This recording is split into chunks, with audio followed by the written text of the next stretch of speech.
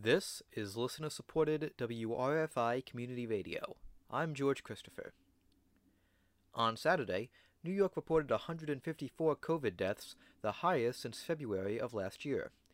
According to the Albany Times-Union, the state reported nearly 80,000 new cases on Sunday.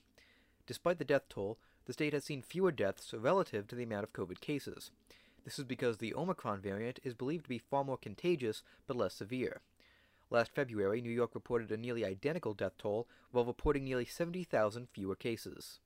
The Tompkins County Health Department will host a COVID-19 vaccine booster clinic this Saturday at the Ithaca Mall vaccine site.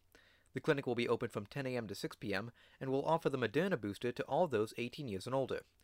Residents are eligible for the booster if they received their second dose of the Moderna or Pfizer vaccine at least 5 months ago or received the one-shot Johnson & Johnson vaccine at least 2 months ago.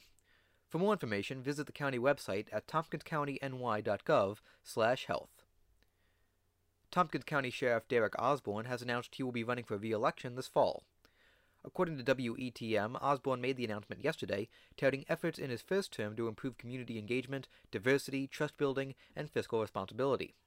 Osborne, a Democrat, unseated previous Sheriff Ken Lansing in 2018, winning by almost 40%. 9 local governments, including the city of Ithaca, will allow cannabis dispensaries and cannabis consumption sites. According to the Ithaca Voice, municipalities had until December 31st to opt out of New York's new law allowing for the sale of marijuana. 4 area municipalities chose to opt out of the law, including the towns of Lansing and Groton. The village of Lansing chose to allow marijuana dispensaries, but won't allow consumption sites in the village. This is WRFI News. You can listen to this and all of our news content wherever you get your podcasts.